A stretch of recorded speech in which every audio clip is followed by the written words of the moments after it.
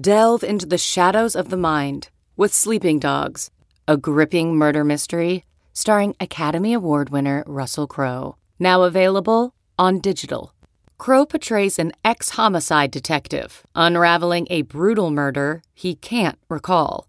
Uncovering secrets from his past, he learns a chilling truth. It's best to let sleeping dogs lie. Visit sleepingdogsmovie.com/Wondery to watch Sleeping Dogs, now on digital. That's sleepingdogsmovie.com/Wondery. CarMax is putting peace of mind back in car shopping by putting you in the driver's seat to find a ride that's right for you. Because at CarMax, we believe you shouldn't just settle for a car. You should love your car. That's why every car we sell is CarMax certified quality, so you can be sure with upfront pricing that's the same for every customer. So don't settle. Find love at first drive and start shopping now at CarMax.com. CarMax, the way car buying should be. Time now for the College Football Inquirer with Dan Wetzel. I think that's great. I just don't think that's going to work when no one else is adhering to that. He seems to be the only coach out there playing that game right now. With SI's Pat Forty. There's a lot of interesting offseason storylines in terms of new coaches and stuff, but Clemson's among the most interesting. Here's Pat and Dan. All right, welcome to the pod. Hope you are all doing well. Going to start with the sad story, shocking story over the weekend. The death, passing away of Dwayne Haskins, the former Ohio State quarterback. Great QB he basically had one season where he was Ohio State's starter. He threw a few passes in 2017 as a redshirt freshman. Had one of the greatest seasons of all time. You can't really do a whole lot better. The 2018 Buckeyes, huge personality. He's a lot of fun to watch. He completed 70% of his passes through 50 touchdowns and 8 interceptions in 14 games.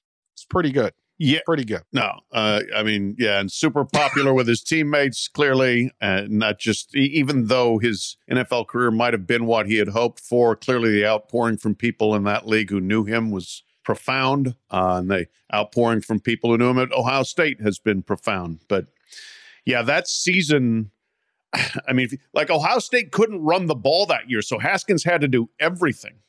They threw the ball a ton. To complete 70% of your passes when you're throwing it all the time was wild. I remember watching them playing Maryland, and Maryland was not that good, but Maryland had them beat, and Haskins just no, I'm going to put it on my back and just let him back, and it was touchdown, touchdown, touchdown, touchdown. That was one of those 56-54 kind of games, and 52-51 that game. Yeah, and he was terrific. 405 yards, 73% completion rate. Yeah, 3 TDs, just tremendous. That was a really weird. It's Urban Meyer's last season. Yeah. And it was an odd team, and he helped hold them together because Urban was suspended for the first 3 games for the Zach Smith incident. Yeah. And then they were really, really good, but lost they got blown out by Purdue. Yeah. Blown out on a Saturday night. Purdue ran all kinds of crazy stuff on them, and Rondale Moore killed him. Could not tackle Rondale Moore. But, I think what was memorable, there was always the video of him when he was 8. Yeah. And he got inside the Ohio State football facility. Now, maybe they knew he'd be a good recruit then because the kid was pretty awesome. And he said, I want to play football here. I'm going to come here for college, I think was the direct line. And they'd always replay it, of course. But it was pretty awesome to see him. A sad story, passed away, got hit by a car over the weekend down in Florida. He was a member of the Pittsburgh Steelers at this point. Sad story, but I always thought, I don't know, that memory now of him getting a chance to live out his boyhood dream at Ohio State. I don't know. It takes on a different feeling when you don't live that long. Yeah. It's just a sad thing. But great player. Yeah, really beloved teammate, seems like. And he was very quick in college football. One season. He threw 40 passes as a freshman and was a backup. And then all of a sudden, that star struck through the night. Yeah. Yeah. No, it was an incredible year. He obviously will be very much missed. So our thoughts with his family, everyone at Ohio State, football down in the DMV where he played high school ball, and back in Jersey where he grew up. grew up over. So sad story. I know there's a lot of people hurting on that, particularly at Ohio State. All right. Couple interesting quotes of late about coaches complaining about the portal and coaches complaining. Really? Yeah. Coaches complaining. Imagine. It's hard to have a roster. The funny part is it's two ends of the spectrum. We have William Christopher Sweeney, who's a regular on this. Yes. And then there's Jimbo Fisher, who seems to be causing much of the problem. Yet he's complaining too. Of course. There we go. Let's start with Jimbo, who recently picked up his 6th Rivals 5-star in the class of 22 when they added another defensive lineman. It has one of the greatest recruiting classes, if not statistically like the greatest recruiting class of all time. Ever. Yeah. Ever. Out of nowhere, just A&M just all of a sudden is the hot place to go to school. Has everybody in the sport rolling their eyes and pointing at this collective and all this stuff, which I'd say, hey, better to be pointed at than be the guy doing the pointing because you get the player. Yeah, right. Jimbo, though, is not into the portal. His quote, "You don't even know among your own guys who's in, who's out. You think you're deep at a position, then 2 guys leave, and there are outside voices sticking their noses in. That makes it hard. There's nothing coaches hate more than outside voices." Unless it's the outside voice of his agent telling him to leave Florida State for Texas A&M for 10 years and $75 million. Then it's an office agent, right? Yes. They hate the street agent. They like the office agent. That's right. Yes. Yeah. All we need are within these 4 walls, except my agent. Or the guys I take off the transfer portal. We're just talking to his high school coach, and his name just happened to come That's up. right. And I said, I need to really use a Mike linebacker this season. And Also, big fan of Dixie Chicken here in College Station. So, yeah. Yeah. Sure. I don't know. Thoughts on Jimbo, of all people, right now, complaining about the portal? Seriously, we have to hear from him. It's hilarious to me. And yeah, you know what? When you bring in the most heralded recruiting class potentially ever, some other guys may want to leave because they see their playing time going out the window and they may think it's time to look elsewhere. Gosh, that doesn't need to be. That's not necessarily an outside voice. That's an informed opinion, perhaps, from the young men. Like, yeah, those 3 offensive linemen who are all 5-stars, they play my position and I haven't gotten on the field yet. I don't want to be number 2 and maybe bump down to number 3. I'm going to go somewhere else. Welcome to the real world. That's how things happen. The idea that these outside voices are corrupting what's going on in A&M. If Jimbo can complain right now when he is absolutely conquering everything, he can complain about anything. I don't even want to hear, like, his coffee must be terrible every day. His breakfast must, his commute through College Station, the terrible traffic of College Station must be awful. From one of his farmhouses. Yes, not both that's of right. them. He has multiple 2 farmhouses. Yeah, multiple right? ranches. Yep. Ranches. They don't call them farmhouses. No. They're you're ranches. right. Wasn't it 3? Didn't he have 3 at one point in the rumors that he would never leave? It's possible. Who knows? You can never have enough ranches down there. It's like a Middle Eastern king, right? 17 palaces. Yeah. Well, what they do, you keep wifes 1 through 8 over here and wifes 9 through 17 over there. I'm not saying that's Jimbo by any means. That's a good point. And yeah, maybe not a bad strategy. Mm-hmm. The Middle Eastern kings do it that way. But yeah, I wonder how many pickups he has at his various ranches. How many of his Ford King Ranch Edition pickups? Do they have a Jimbo Ranch edition now? Wait till they win something. When they do, they'll have a Jimbo Ranch. Yeah, this is ridiculous. If you're bringing in top recruits, of course, people are going to go, I may not play. I want to play. There's the other part, and this is why he's so vehemently denied the $30 million figure. It's because there's a whole bunch of guys that are like, I'm on the team. Where's my money? Yeah, right. Yeah. I have no doubt that's a huge issue. So where's my money? You're obviously paying some of these guys. Mm-hmm. Now it's a collective, it's legal, but you sit there and go, okay, am I going to get playing time if the people who are the collective, who are also the people that pay Jimbo, they're going to be like, put the guy I just donated $200,000 to on the field. Like, is this really going to be like, a meritocracy in the A&M? And this is what he's got to guard against. I don't know, but it takes a good coach. Oh, yeah. to do that. Oh, yeah. It takes a really strong coach to say, I'm paying the low paid guy. Now they do it in pro sports sometimes, but the owner's not happy. Right. Hell, even the bastions of our sport, Georgia and Alabama, they both had 4 5-stars transfer out in the last week or two. Yeah, So absolutely. Yeah. It happens everywhere. Yeah. You want to play. I mean, if you don't want to play, that's fine. Let's say you just are like, all I've ever wanted is to be part of the A&M football program. I want to be, if I can contribute in any way to a national, that's great. But kids want to play. These guys are thinking about making the NFL. They need to showcase. You're sitting there saying, not only am I not getting the money that someone who's unproven is getting, but will he really play me over a guy that they're paying? Right. That has always been the case, but you didn't know as well Right. Yeah. what was going on. Oh, exactly. And that was always one of the fun parlor games in like in college basketball, especially is when you're pretty sure they paid that guy and then the coach won't yell at him when he comes off the floor for not trying. Yeah. He'll rip the other guy that they didn't pay, but this guy, hey, could you try harder? Well, you've leveraged yourself into a position where you can't necessarily A, not play him, or B, rip him too much because you're worried what he's going to say. Now, bring it out there. Let's know. So yeah, this is going to be a thing. Yeah, there's no other way to put it. This is a thing. Yeah, and I don't know what Jimbo's going to do, but complaining that guys are leaving when they quite honestly should be leaving. Yeah. That's when you are overbooked with talent.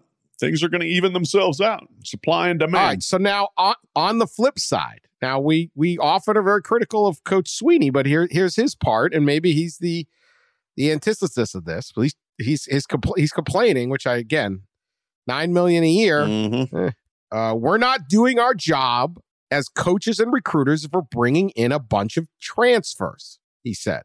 Now, he went on to have a bunch of others. I've always been about education, the collegiate model, the collegiate experience. I don't think what's been created now is healthy for the game.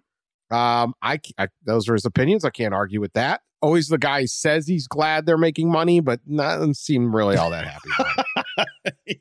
Yeah. So I guess the situation here is your thoughts on Coach Sweeney here on those comments. Well, I mean, it's always the great thing about Dabo is he's always going to have something to say. I mean, you get him on a topic other than, why do your quarterbacks complete such a low percentage of their passes when their names aren't Trevor Lawrence? And he's going to be great because he's going to go off in some direction or another. And the tangent's going to be interesting. Look, one of the things that we don't fully have our arms wrapped around yet, but stands to reason is that in the transfer portal era, graduation success rate or academic progress rate, graduation success rate is going to go down because transfer credits aren't going to transfer. Majors aren't going to be there. You're going to have to take different majors, that sort of thing. It's going to be harder from that standpoint to actually graduate. That I think we will wait and see what the numbers bear out, but it stands to reason that this is not an academically friendly situation. So if he really cares about academics, then he probably has a point there. I kind of like the concept of if we're doing things the right way, players aren't going to transfer. But the reality also is that there's just going to be X amount of playing time, and there's going to be at places like Clemson, you're probably going to have too many good players to fit into that playing time. So even if you're doing a good job, you're going to have guys who are going to be like, I'm not getting on the field, and I came here as a 4-star. I'm going somewhere else. The transfer portal, in theory, is a good thing. Again, we will see, how many players are just going someplace and not going into the portal and not coming out with anything in hand. That's another concern there, that there's just way too many players seeking something that's not available to them. So I understand a lot of the concern about it. But again, in theory, it's the right thing to have and it's the right thing to do. And it should balance itself out eventually. People are going to learn how to figure out the portal and how to figure out transferring so that it works out more often than not, or at least doesn't leave people stranded out there and doesn't leave them without a degree. Yeah. So I think Coach Sweeney's got it right. I mean, if he's willing to extend that loyalty, mm-hmm. and it seems like he's more likely than some of the others, where it's like, look, this is the team. Yep. I believe in you. When I come and he's always been, This is a committable offer. We don't give you offers that you don't, Right. that you can't really take, which a lot of schools do. It's funny. I have an offer from this school, but not really. No, that's the biggest nonsense. Right. If you ask the girl to the prom and she says yes, unless someone better offers, and not sure you really got the commitment there. But at the same time, he would say, if you commit, no more visits. Mm-hmm. Right. So he's got this very old school bit, and there is an honor to that. And I can't do anything but applaud it. If you're willing to not pull a scholarship offer because the kid has a bad senior year and you're not looking to just automatically, run recruit. I mean, you got to recruit every year. So there's a certain bit of like, you're never guaranteed anything. If you sit there and say, this is our team, this is what we're going with. And if we do take transfers, it's because of injuries or depth or kids left or, we might need some spot. But for the most part, this is what we want it to be. I think that's great. I just don't think that's going to work when no one else is adhering to that. He seems to be the only coach out there playing that game right now. Well, now right? Yeah. And I mean, that's been kind of one of the laments forever is that, Dabo's been too old school and is not being flexible and embracing the transfer portal and that sort of thing. And he's being left behind to a degree in that. And he had 1 year where he didn't make the playoffs. So yeah, right. I mean, this is my other part. Like, left behind. Like, yeah. 1 year. And his quarterback wasn't as good as he thought. But yeah. I don't know. I mean, he's right. My thing will be eventually. I mean, this is just everything is so new. No one knows what's going on. Okay. Whatever they're paying these kids could prove to be too low or could be proved to be too high. Probably too high. At some point, there's a chance for Clemson, let's say a Clemson to be like, our guys don't transfer. Right. And that should carry some weight. Yeah. You really want to let's say A&M becomes just this does not work out. And it's just it is a free for all over there and all of that. Like, how long do you go, man, that is a knife fight over there. Mm-hmm. Like, it looks good, but what, or any school, it doesn't have to be A&M, but hey, you come here and you're going to get your chance. Right.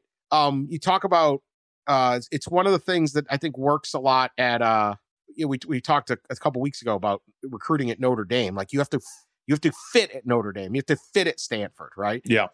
It's not for every person, and that's okay. But if it's not for you, don't go there. If it is, you're joining something a little bit different. I think Clemson's kind of maybe setting itself up that way and being like, look, I'm not going to bail on you because you have, your freshman year, you fumbled twice, and I'm going to grab 3 guys off the portal to take your spot. Right.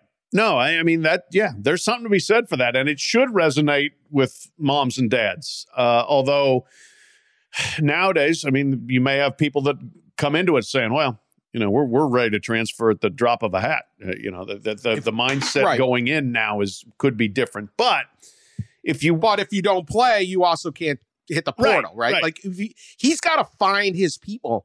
And I don't know, maybe this whole, like, I'm against all of this stuff track will work. Yeah, no, it might. Zigging when they're zagging. Yeah. And he does have guys like I look at Joseph Ngata, the receiver, who came in as a 4-star guy and was very highly touted, and was supposed to follow that T. Higgins, Justin Ross line of guys. And he's been hurt and he's been inconsistent. And like last year as a junior, 23 catches, 438 yards, 1 TD. Okay, but not the breakthrough guy. And then this spring, he looks great because he's still there. And he's still, if Dabo's still out there, like, yeah, we're really hoping Joseph's going to come through. Whereas a lot of coaches might have been like, we're on to the next, man. We're done with you after 3 years. But he does. I think he wants his players to work out, the guys that he brings in. I think that's kind of part of always Dabo being Dabo is I believe in myself and I believe in everyone around me.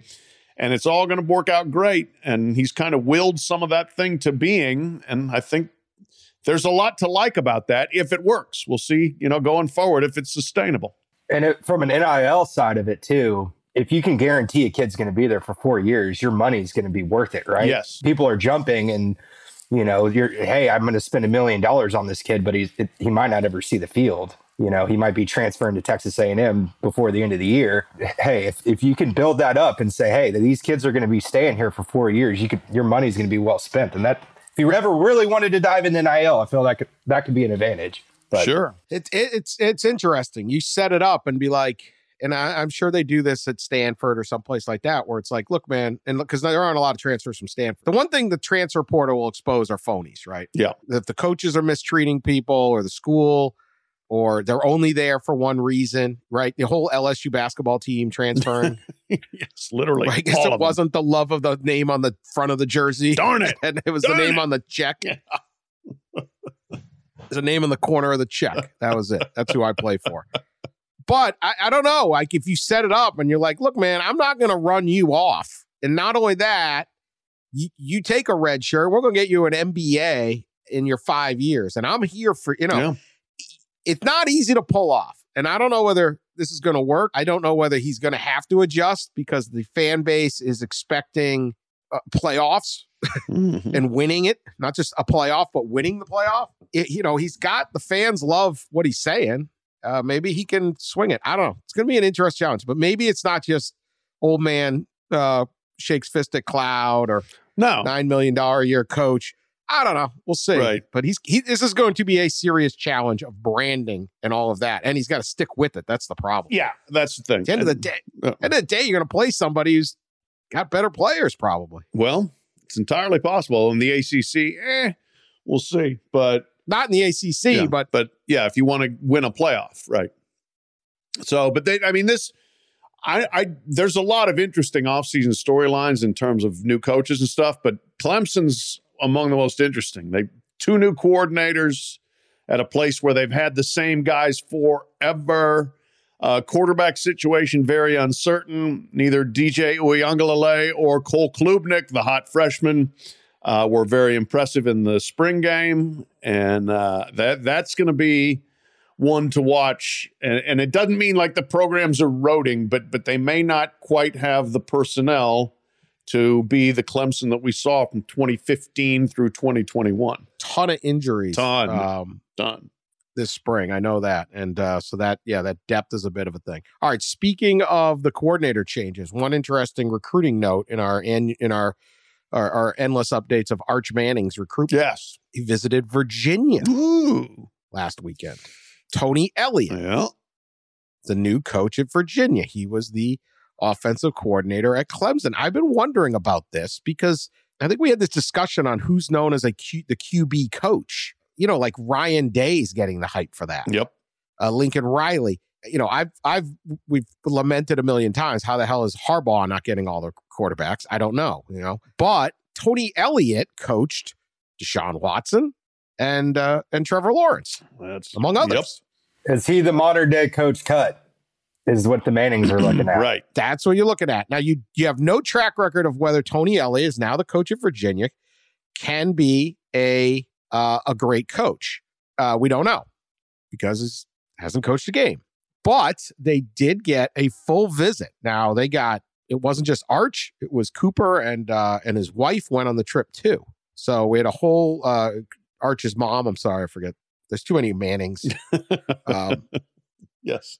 Anyway, got mom and dad up there too. Yep. Now, I believe his sister's going to school there. Peyton Manning's wife went to Virginia, apparently. There's all these sorts of ties. Yeah. Virginia is elite academics. Yep. Beautiful place. Yep. The Mannings like being in control. Yeah. Right.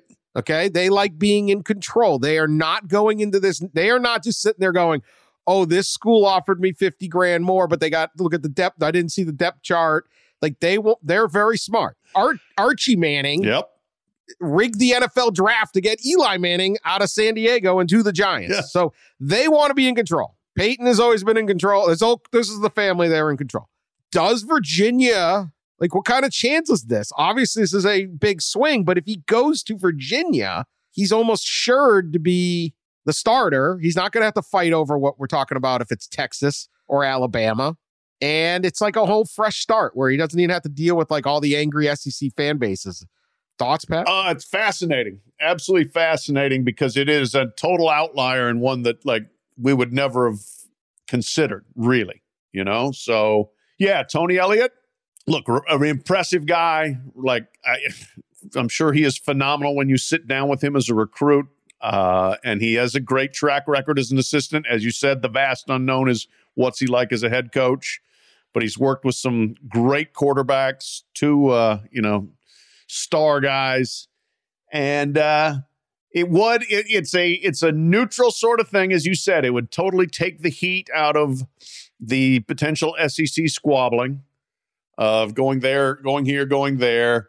And even if Texas kind of looked like that, but Texas is eventually joining the SEC, depending. I mean, if Arch is still in school, he'd have to probably go play either at Ole Miss or at Tennessee or at LSU or somewhere where the fans thought they were going to get him. It is a great place to go to school. And, the Mannings now, you can say, okay, they expended an official visit bullet on this. Well, that's fine. They can also afford to pay for unofficial visits to anywhere else that they want to as many of them as they want.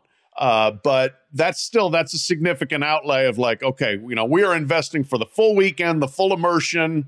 It's not just, hey, we're going to fly in and talk to you for a couple hours and then we're leaving. I mean, if you're Virginia, I'm sure the Mannings have access to a private jet or something like that. I don't know. But I mean, it's not just around the corner. Right. You don't happen upon Charlottesville. And usually if you do an official visit, I guess you don't have to sign on for all of it, but usually it is a full weekend of activities. And my daughter did one in Virginia, and I mean, they put on the dog there. They do a very nice job with these sort of things. They've got a lot to show off. Incredible campus. Oh, it's awesome. It's great. I mean, if you're into campuses, that's one of the best. Gorgeous. And, it's like old Southern tradition, which is kind of Manning-esque, I mean, like they don't call it the campus, they call it the grounds. And if you live in the lawn area, because you're a fourth year, you're not a senior, you're a fourth year. And those are those really, they're ancient little dorms, but they're super like highly sought.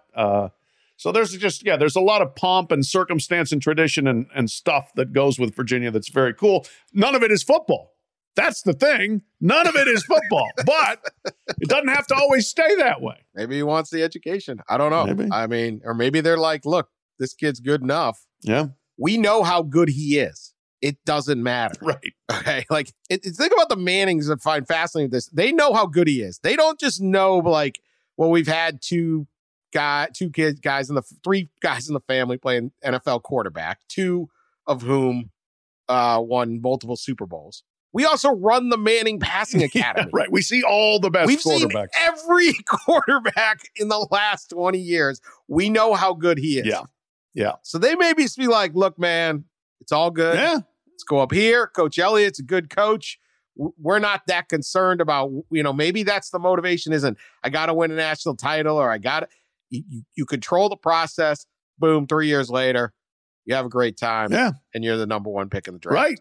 That's where we've looked at, to a lesser degree, Ben Simmons going to play basketball at LSU and some of the other basketball recruits that have gone. They haven't had to go to Duke or Kentucky to be the number one pick. You can do that going elsewhere. You can Markelle Fultz from Washington, even if he shouldn't have been. Ben Simmons from LSU. I mean, I'm not sure this is a good example. I'm saying you can be pick number one. You can be pick number one. I think we're still wondering about Ben Simmons' competitive instincts. We certainly are. And why? But in terms of getting the NFL to draft you number one, I don't think you have to go to Georgia or Alabama for that to happen. All right. While Arch had a little dalliance with Virginia, Lane Kiffin could not be silenced. Of course, he took to the Twitter. Even by Lane Kiffin standards, a rather unbelievable tweet. It is a picture of, I don't know what we got here, 25 young women, great hair. I'm just leaving it at that. Prom night at Oxford High School, okay? They're apparently by someone's pool, perhaps Lane's. There's a diving board. And then there's like 25 high school prom goers all up in their little gowns and this is, what's they say about Ole Miss? They redshirt Miss Americas. It looks like the Miss America pageant. Oh, the country was all white, like the 1958 Miss America. I think we're a little more diverse Miss America now. Lane sticking his head up in the back, surrounded by all these high school girls. High school girls now have an amazing prom neighborhood. Oh. 3 exclamation points at Oxford High School. # come to the sip.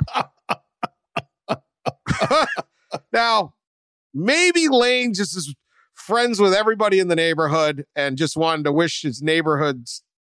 How many people live in this neighborhood? Like, this is not the neighborhood. No.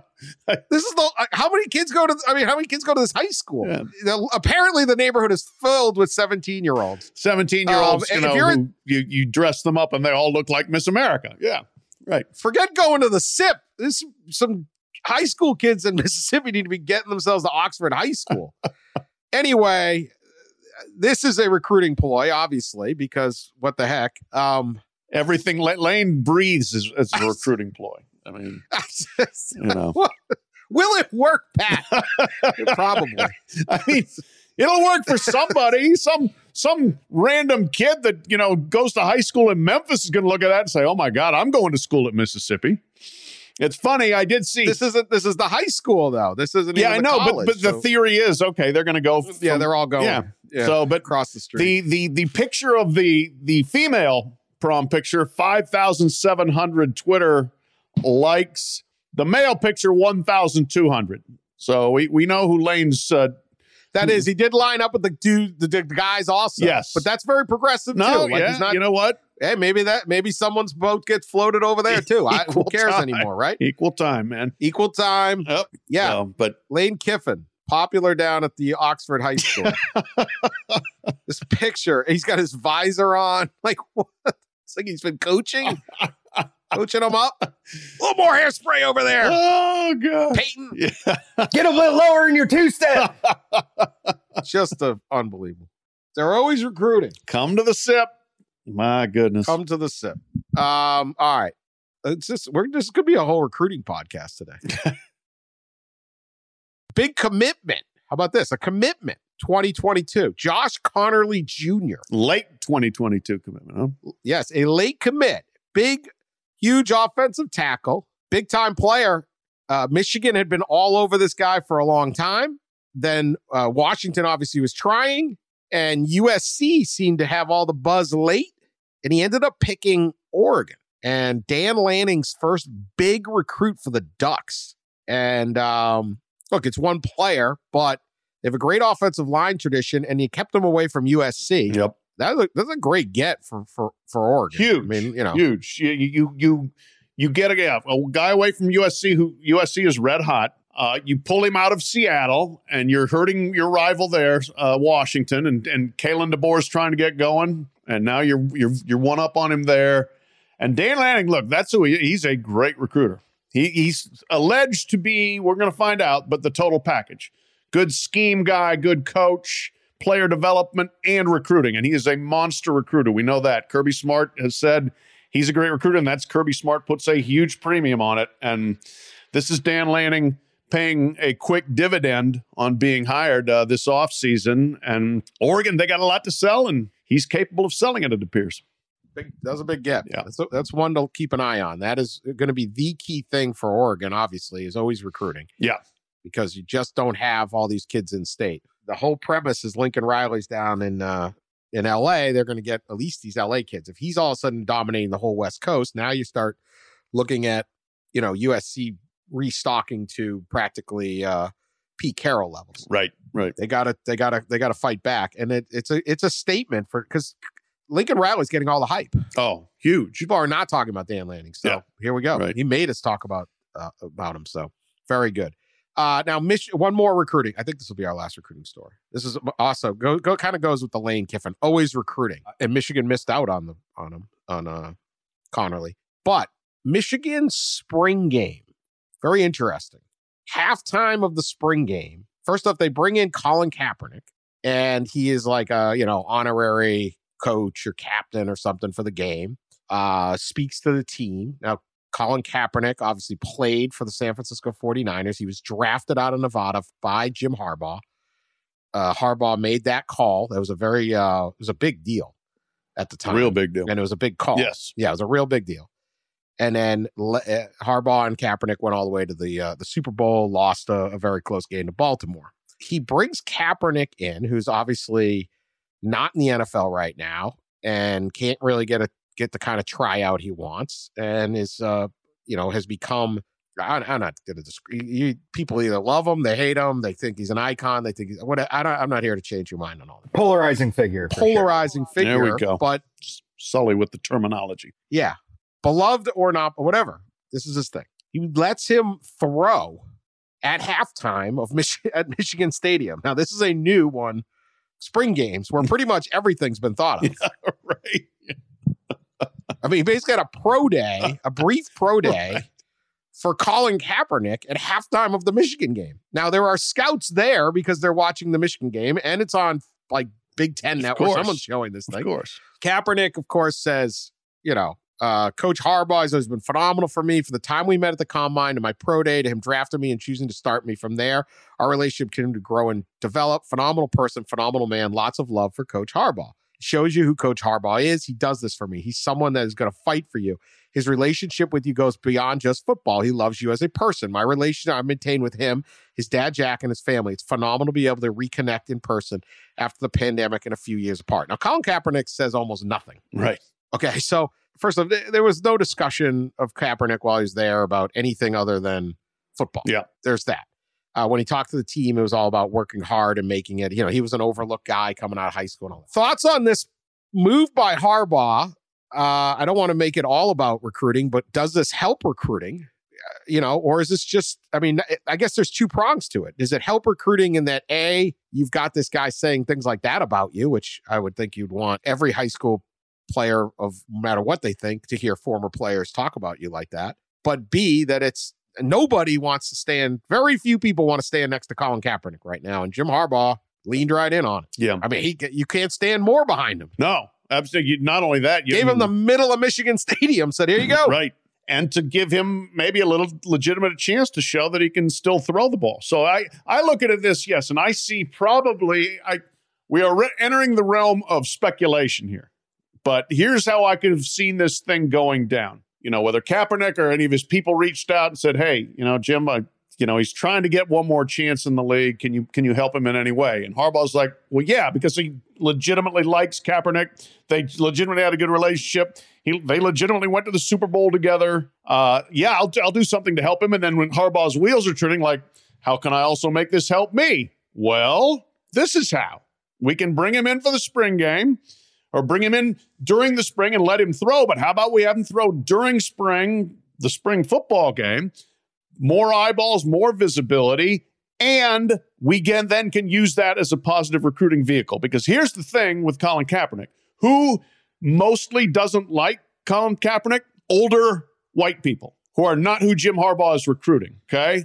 That's not going to win a lot of games with that crowd. Yeah, no, he doesn't need the 65-year-olds out there who say, I'm never watching the NFL again because Colin Kaepernick knelt, win recruiting battles. You win those with the younger kids, and I would bet, and again, speculation here, Colin Kaepernick is not very negatively thought of by younger players, especially the ones that are being recruited. So I just don't think that, I think it's a win-win. You're helping your guy out, and he's probably helping you. And as you said, the testimonial about Harbaugh and playing for him and the relationship and what that's like cannot hurt in any way, I don't think, with the guys Jim Harbaugh is trying to reach. So I think it's a smart move that serves both sides. Yeah, again, we can take, you don't want to, it's a nice thing, and I want to make it all bottom line, but this is what this podcast is. We're not really into sensitivity, so the idea that someone else could possibly be doing it out of the goodness of heart. But I do think there's something to be said of, like, I'm going to stand behind you even when you're not that. Well, like, there was undoubtedly some fans in those stands going, I'm sure. I don't want to see Colin Kaepernick right now. Michigan is not. There are schools far more conservative and far more conservative fan bases than Michigan, but that's Kaepernick. There's many, many reasons to not support Kaepernick, and there's certainly some of that. So it was just a very bold play. He also didn't go to Michigan. No, he didn't. Right. But again, that's yes. And like I said, I think Harbaugh has loyalty and affinity to him. So okay, how can we help him? But then while we're helping him, how can we use this to help ourselves? And there's no doubt there are people at Michigan who probably looked at that and said, I don't want that guy in this stadium. I don't want him being venerated. But it's easier to do it at Michigan than, say, College Station at Kyle Field. Right. So, and Harbaugh has newfound cachet with the fans anyway. He stayed, he didn't go to the NFL, whether it was his choosing or not, but he's got a new contract. They took him to the playoff. And so, I think he doesn't have to sit there and worry about am I pleasing everyone all the time? If I feel like helping Colin Kaepernick, I'm going to help Colin Kaepernick without worrying about it. Never are. No. And look, I mean, this is also a guy who's like, he got Tom Brady back a couple times, and then they threw a catch to each other once on the middle of the field before a game.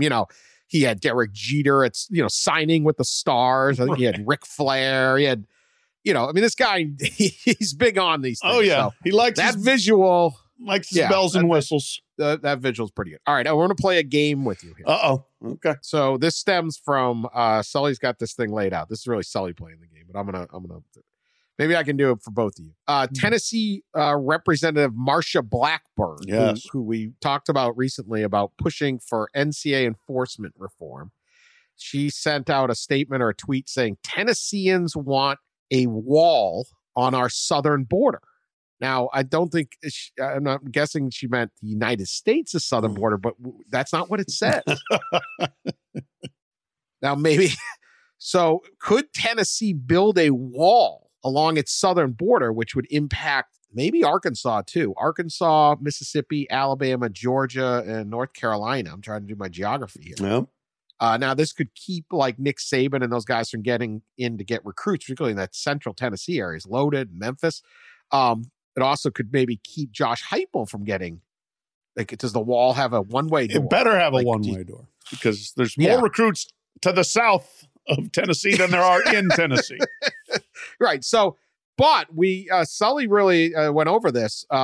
This would not be the first border dispute in college football. If Marsha Blackburn is successful in building a wall along the Tennessee border to the south. Now, this is an ancient dispute with Georgia, too. Now, it's going back to 1796. The University of Georgia sent a guy to survey the land between Tennessee and Georgia. And in recent years, but this has happened for centuries, Georgia has been wanting a piece of Tennessee's water. They want a piece of the Tennessee River. And literally, you go to the wiki page, and it's like Georgia has disputed this in 1796, 1850, 1910. Like they keep on. It always comes back to the and water on this podcast. It always comes back to the water. Yeah. And all you guys wanted in return was Trevor Lawrence. if they just let Trevor Lawrence go to Tennessee instead of shipping him over to South Carolina, you'd give up some water. Yeah, South Carolina water border for that, too, right? South Carolina border. And Sully grew up on the. Would you want the wall, Sully? You grew up in Chattanooga, right there on the border. Yes, my parents' house was 15 yards from the border, so it was close, very very close. I wouldn't want it because that's one of the best things about growing up in Chattanooga is it's such a melting pot of fan bases that, you got a lot of Northern Alabama fans, you got Tennessee fans, you got Georgia fans, all just going into their office. Diversity makes us stronger, right? That's your theory. Okay, so you do not want to sequester off. All right, other state battles. So here's what I want to hear you say, Pat. Okay. Who would win and what's the likelihood on a scale of 1 to 10 that this breaks out? Okay. I'm going to sidetrack us for 30 seconds here before we do this. Chattanooga Free Press back in the 90s used to cover every SEC home game every weekend because it had so many readers from so many different school fan bases there. I mean, it was awesome. Roy Exum was a sports editor. They'd cover them all. They'd send their guys out, drive, go to Columbia, South Carolina, go to Knoxville, go to Athens, go to Tuscaloosa. It was great. Anyway, back to your question, Dan. Wow, that is imagine how awesome that Sunday section was. Phenomenal. Oh, so good. And in Chattanooga, it was awesome. Yeah. The Times Free Press still does a lot of good work. Yeah. They put out a big pamphlet, like a magazine going into each season for high school and college. It's good paper. So subscribe. Yeah, give them a couple bucks. Maybe I'll subscribe. All right, let's get to the wars. The Sagebrush War. California and Nevada have been fighting over Lake Honey. There was actually a fight once, 4-hour war. 4 hours. 2 people were wounded. Okay, that's you read a little bit into it, and it's like both sides really didn't want to hurt each other, so they were just 4-hour battle. Firing into the. That's a damn Tuesday morning in Detroit. 4 wounded, 2 wounded in a 4-hour fight. What? They really weren't shooting at each other. Is what the article I read about. They just fell down. Where is Lake Honey? It's up in Tahoe area. It's like a northeast California, and there was there's an area of people that wanted to create their own state. They didn't want to be paying Nevada taxes or California taxes. Wow. So both states were kind of like fighting over this area. All right. Who would win, and would this break out again? What are the chances? Okay. Well, I mean, California would crush them because they have more people, more manpower. Although they might be really mobilized. Yeah, they might be more bellicose and armed in Nevada than in California. Yeah, that's kind of the thing. But it might be like Russia, Ukraine, where don't underestimate the underdog there. But no, I'm going with California. And what was the second part of the question about who would win? Well, a scale of 1 to 10, what are the chances there's a refighting of Lake Honey? 0.5. I mean, first of all, look, if you're going to fight there, fight over Lake Tahoe. Better lake. I mean, come on. And it's right there on the damn border. Let's go. Lake Tahoe is a 5-star lake. There is no question. That is a great lake. And well, it's not a great lake, but it's fantastic. It's an outstanding lake. You get the Corleone family alone is armed up there, right? There was a battle at the Corleone family estate on Lake Tahoe. Of course. All right. In both states, weed is legal. No one's fighting. Yeah, right. Very mellow vibe. You got Fresno State, Nevada, not exactly like each other. That's true. What about those casinos right on the edge of the Nevada border? Like that's where it can get a little feisty. The money there. They got like Reno. Yeah. Reno's a little bit of a cowboy town. They could probably shoot into Barstow or something like that. Yeah. All right. Red River Bridge rivalry. Oklahoma and the Red River Bridge Company were angry at Texas for building a free bridge across the Red River, which, of course, separates the two states. Both sides sent troops to defend their bridges. Really? But only the free side of the Oklahoma bridge was destroyed. No one was harmed. Well, we've seen, usually someone gets capped every year in this game. So this is right.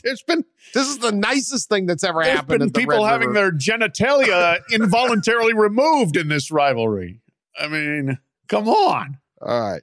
Who would win and chances of it breaking out again? Now I think chances of it breaking out again are always high between Texas and Oklahoma, and plenty of armed folks in this situation. Texans ready to fight over anything all the time. I think there's an 87% chance that there is a Texas-Oklahoma war over the Red River Bridge, and you got to go again with superior manpower. I mean, Texas is like China, where they just keep throwing troops at you until you submit. So, Texas, especially now that they're both joining the SEC, that's a little more hostile. They're going to be going over SEC technically like West. Yep. Championships together. So. Absolutely. They can become like Mississippi and Mississippi State, gouging each other's eyes out to be the 5th best in the West or something, so. All right. This next one on your list, Sully, you got geography problems. The Pennamite-Yankee Wars, Connecticut and Pennsylvania. They don't border. Exactly. You can't have zero chance they have a border war. They don't hunt. Come on, Sully. New York's in the middle. Yeah, but this is going back to the 1700s. I know, but you can't have it again. That was the game. Okay. The Wyoming Valley, the dispute dates back to the Dutch and the English in 1662. In 1799, Pennsylvania won the land. Okay. There were 3 wars over this. 3? This is not a border anymore, though. Yeah, now you got, what do you got in between? You got New Jersey, you got some of New York. I mean, you got maybe can't even get there. Delaware. They're like getting held back. Hold me back. That is a hold me back war where nobody. If I could get at them, I'd kick Pennsylvania's ass. There's a whole bunch of people up there in Danbury yelling down. Jersey putting the hands up, holding each other. No, calm down, calm down. Yeah, it's like a UFC fight when Dana White blocks them off. They got to go. There was a Jersey New York war land dispute as well. I would hope we could wrap that in there. That could get going anytime. Yes. Jersey's just pissed. The New Yorkers come in and do the Jersey Shore show, and these are the most annoying characters. All right, the Honey War. Okay, not Iowa lake honey, but Missouri. actual honey. Honey, yeah. This dispute was over a 9.5 mile wide strip running the entire length of the Iowa-Missouri border, caused by unclear wording in the Missouri Constitution it literally does not surprise me. Some Missouri legislators were unable to clearly define. They went down to that Shady Gators and the Constitutional Convention at Shady Gators. Got so drunk they mistakenly gave Iowa part of their state. Okay, I had to go. Iowa won the Supreme Court case over this. The decision was to affirm a nearly 30-mile jog in a nearly straight-line border between extreme southeast Iowa and northeast Missouri, and it involves Keokuk, Iowa, which is Iowa's most southern point, and the winner every year, three-time reigning champs of the Iowa Water Taste-Off. That's right. Man, see? Missouri's got to be chapped that they lost. Yeah, you lost Keokuk. You lost the absolute epicenter, the mecca of water. Unbelievable. I mean, it's a big loss. Big loss for Missouri. So given before it was settled, militias from both sides faced off at the border, and a Missouri sheriff was over in Iowa trying to collect taxes. He got jailed. 3 trees containing beehives were cut down. What? Nobody can have the honey, so we're cutting it down. Right. That's a Harvey Updike solution there. Just kill the trees, I'm not in favor of that.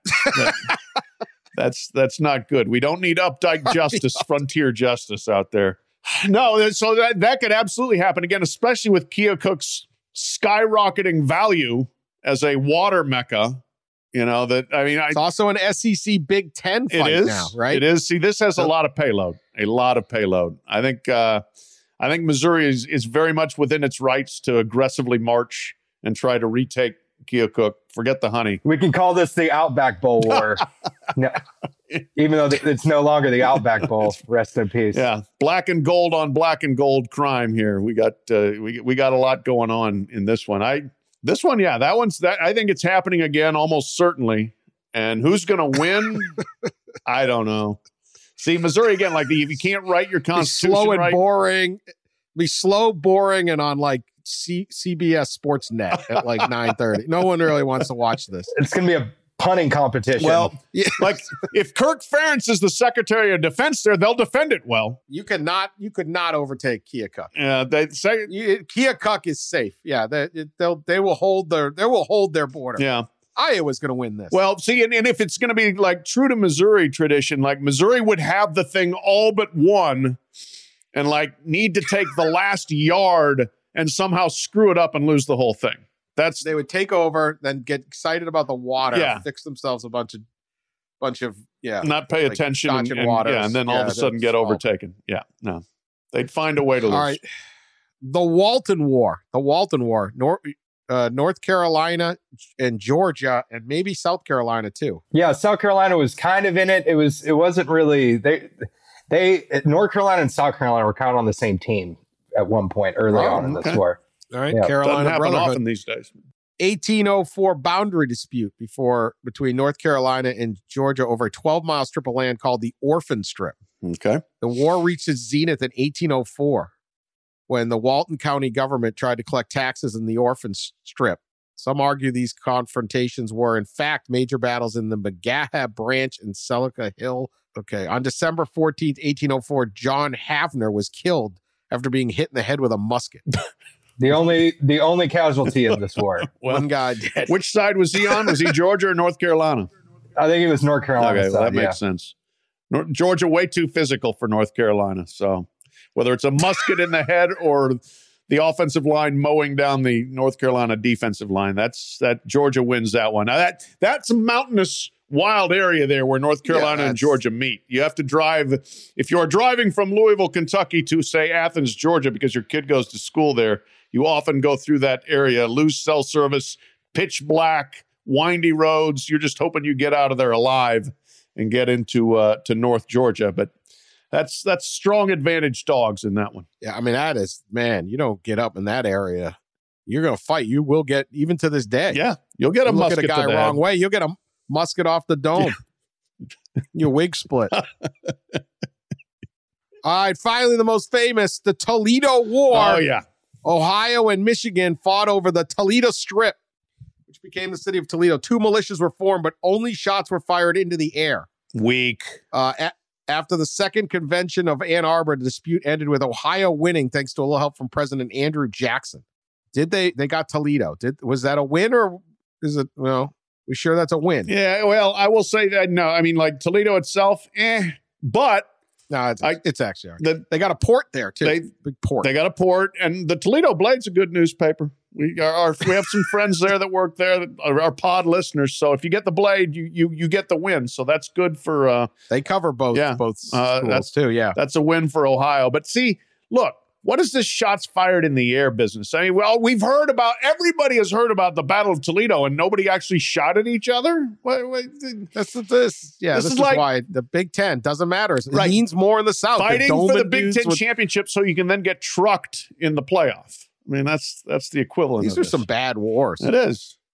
You go ahead and bring your shoot in the air militia down south, you're going to get housed. All right. I think that thing could break out any moment. Although I don't think Michigan cares enough. Maybe not. After their one win last year, they're fine. Yeah. They just lose. You can keep Toledo, just lose every 5 years, 6 years to us. Yeah. They're not Michigan in no hurry to resume hostilities over Toledo. That would be the turn. No, the Buckeyes would come. That'd be too. The third base war. They're not going to enter Detroit, but they'll over. Good, Sully. Third base. Oh, that was kind of a fun. Yeah. No. All right. Last story. Really a headline for us if there ever was one. Florida man arrested after guns, drugs, and a baby alligator. Okay. Found inside the truck. All right. Florida man was arrested after police found guns, drugs, and a live baby alligator inside his truck per WFLA. Michael Marola was stopped at 12:30 in his black GMC Sierra pickup. He had, you might be surprised, previous law enforcement encounters. So surprising. And a suspended license. Yeah. So they found the gun, they found the drugs, and then they looked in the back, and there was a plastic tub in the bed of the pickup truck, and it contained a live gator. So he gets 2 counts of concealed weapon, possession of a controlled substance, meth. Mm-hmm. Well, it seems to be I would think the meth gator owner. It's probably pretty high correlation. Like those Venn diagrams. Yes, they overlap heavily. And then possession. I don't know. This terrifies me. Where in Florida? Collier is like Naples. All right. So it's not like the rich retirees of Naples. Yeah. Or on Marco Island. It's Alligator Alley. Yeah, they have Alligator Alley. Sure is. Yeah. Maybe this guy should be free. Maybe the gator just jumped in my truck. Maybe. You know what? Yeah, it's either the beginning or the end of Alligator Alley, depending which way you're coming and going. But yeah, I think it's abundantly clear that the alligator just kind of found the man. That would be my defense if I were him. Just noticed that I had a pickup with a small pool in the back or whatever. And yeah, we would appreciate if you don't drive around while on meth. While on meth with a potentially deadly animal in the back. Yeah, that isn't enough. Anyway, he's dealing with some legal issues. We'll continue to follow the case. Maybe he'll the picture of this guy. He could have a unique plea. I could see him coming up with something. Ongoing saga potential. We got some potential with this one. Active pod. We got through a lot here today. We did. Good job. You know what? Yeah. Good job by Sully with the homework on the various border disputes.